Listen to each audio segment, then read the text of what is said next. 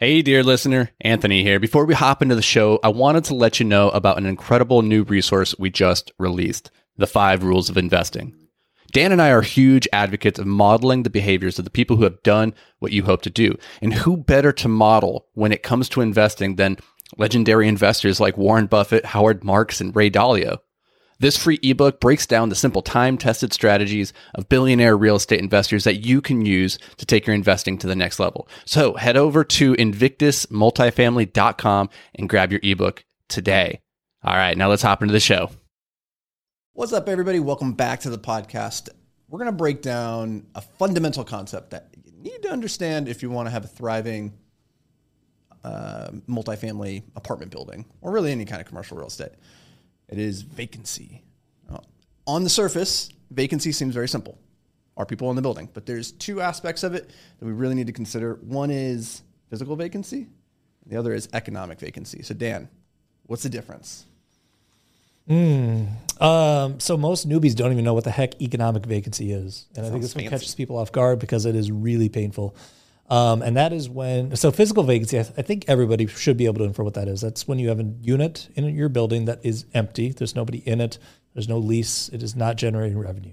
Simple. Economic vacancy is when you've got a guy living there, who's on a lease, or a gal, or several people. You have bodies in the unit, it is occupied, but they're not actually paying you.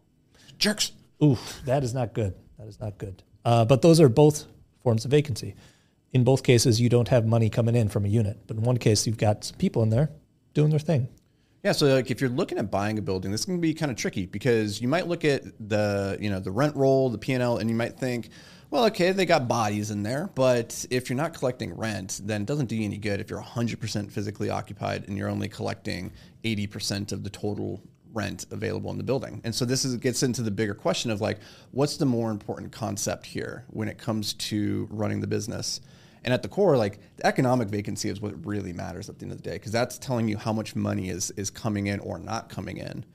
Now, the question I have is like, what is an acceptable vacancy rate? Because that's going to vary depending on the type of project and type of business plan that you're executing. But like, what's our range of outcomes here?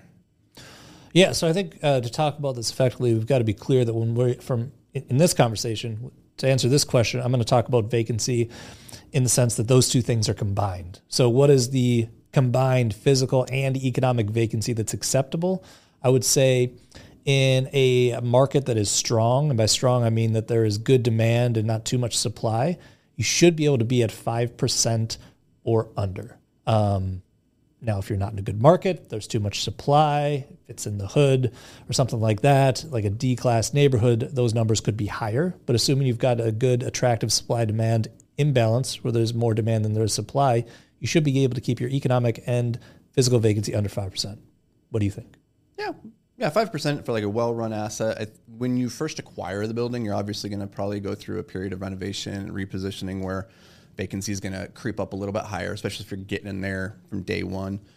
And sometimes that can be where the opportunity is, right? Like the management of the building before you took over, they might have had a lot of occupancy or a lot of vacancy because they just kind of sucked at getting bodies in there and getting people to pay.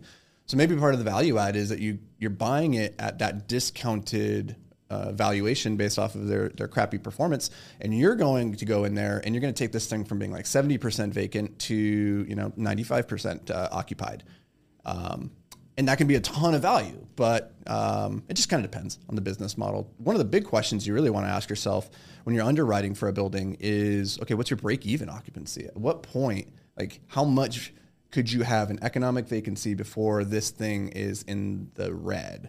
And that's a really good question to ask because, if you have like a 85% break-even point, then that doesn't give you a lot of room, especially as you're kind of going through renovations and a reposition phase. But if it's like 60%, that gives you a lot of room.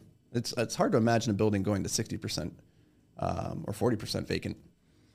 60% is going to be tough to achieve. I'm going to say that right now. Usually on our stuff, we do light value add. In that first year is usually where it's tightest, and we're usually low to mid 80s first year. By year 2, it's into the 70s, and by year 3, it gets nice, assuming you don't do a refi and re-lever up again.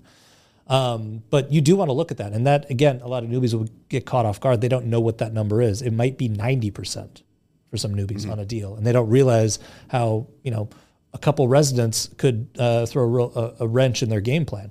And this is going to get more extreme. And these numbers we're talking about are, I think, a little bit more applicable to larger properties. If you got like a quad or a 5 unit, it's going to be a lot more binary. You're going to go from 100% occupied to 75% like that. So we're looking at, larger buildings or over the course of a year, these are averages. So this will vary quite a bit. But, I was actually looking at the underwriting from somebody who's never done a deal before. The other day, they shot out to me to get some feedback on it. And the first thing that popped out to me was their vacancy assumptions. Is they put in the textbook 5%, or maybe even it was like 5 or 4%. A very optimistic assumption for somebody who's never done a deal before and who is planning on self-managing. And I was like, first off, you might be able to be 5% physically vacant. But if you're a newbie and you've never leased before, your economic vacancy is going to be through the roof. So these are rookie numbers. We got to pump these up. We got to see 15% vacancy, 20% vacancy. I have it still pencil. So I think that's the sneaky one that a lot of people don't realize is a thing until their first couple of years in the business. And they realize, wow, I was full and no one paid me. That stinks. Nobody's paying the rent, or they're paying it slowly. Happened to me on my first building. I was like, hey, look at this. It's all occupied. No. It's not. Why is my bank account not full? They're not sending me the checks. Another thing to consider when it comes to the vacancy is around your debt and the lender that you're working with. They might have different covenants, different expectations of how occupied you keep this, specifically when it comes to Fannie and Freddie agency debt. Do you know off the top of your head what those vacancy requirements are that they're looking at? They're usually looking at like stabilized. You have a track record of good economic or low economic vacancy, and people are actually paying on time. I think it's like 85%. That's just a number that's popping into my mind. But that's a good question, actually. So agency and regional banks are going to have different covenants and things like that. The big thing with the agency guys like Fannie and Freddie is they're really looking at a point in time at closing, and they want to see, I think it's an average of 95% occupancy for the last 90 days. I think it's like 95. It's like a 99 thing. It's like 95 for 90 days or 94 for it's 90% occupancy for the last 90 days. That's the thing they care about. So you've got to hit that at closing, and then from there on out, they're going to ask you for rent rolls and things like that. But there's not really going to be a covenant issue there. Regional banks are going to be looking at this stuff every year. I don't know off the top of my head for the regional banks that we work with where they draw the line and say, hey, this is an issue. For them, they're really looking at DSCR. Mm-hmm. So whenever you start to violate your DSCR covenant, it's not really going to be tied directly to vacancy, but it's going to be a derivative of that because they're looking at DSCR and saying, okay, when do you fall below that number, whatever it is, 1.2, 1.25, whatever your bank is asking for. So agency, they want that moment in time when you close, and then regionals are going to be bugging you every single year for this stuff. Yeah, so you have like your break-even occupancy number, but then another way to think about it is like, what's your break DSCR number? That's the one that matters most. Like that's one you want to keep your eye on. Because you're going to hit that before you hit your break-even occupancy. Totally. So, well, hopefully you hit them both simultaneously. Like it was a bad month, but that's vacancy. I don't know. Are there other aspects of it? Well, I guess which one's better or worse, physical or economic? Well, I would prefer to have an empty unit with nobody in there and nobody paying rather than having a because you got an extra bathroom, right? I got an extra bathroom. I can stop it randomly. If I got a body in there and they're not paying, my concern, like people are slow sometimes, and that's fine, not a big deal. But hey, if they like paying late fees, but that can easily snowball. That can easily catch them off guard. Now you have an eviction on your hands, and that's going to take a couple months. Whereas, I don't know, if I had to choose between not having anybody in the building, I would just rather have it empty. 150%. If you got an empty unit, at least you can lease it and put somebody in there. If you've got an occupied unit with somebody who's not paying, you can't do that. You're stuck, and it takes a long time to get people out who don't want to leave, and it's quite expensive. So yeah, once they fall behind that 8 ball, like the incentive for them getting caught up, like the penalty is all the same. You're going to get evicted. That's going to hit your credit report, regardless of whether or not you missed 2 months rent or you stuck it out for 4 months. Like, I don't know, at a certain point, you're like, whatever. Yeah. So vacancy, keep your eye on it. There's a lot of different aspects of it, but it's a pretty important concept at the end of the day, because to your point with underwriting, the thing that we see a lot is people assuming just because you can get full rent and people are going to pay, like that's never the case. Like you're never going to have like that perfect 100% collections rate day one of every month. It's just not going to happen. So plan accordingly.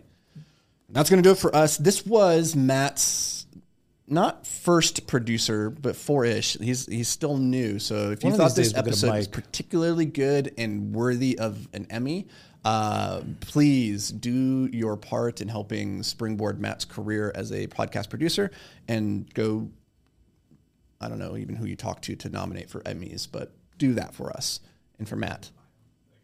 Yep. All right, so that's going to do it for us. You got your homework. Good luck. Godspeed. We'll see you. Let me see.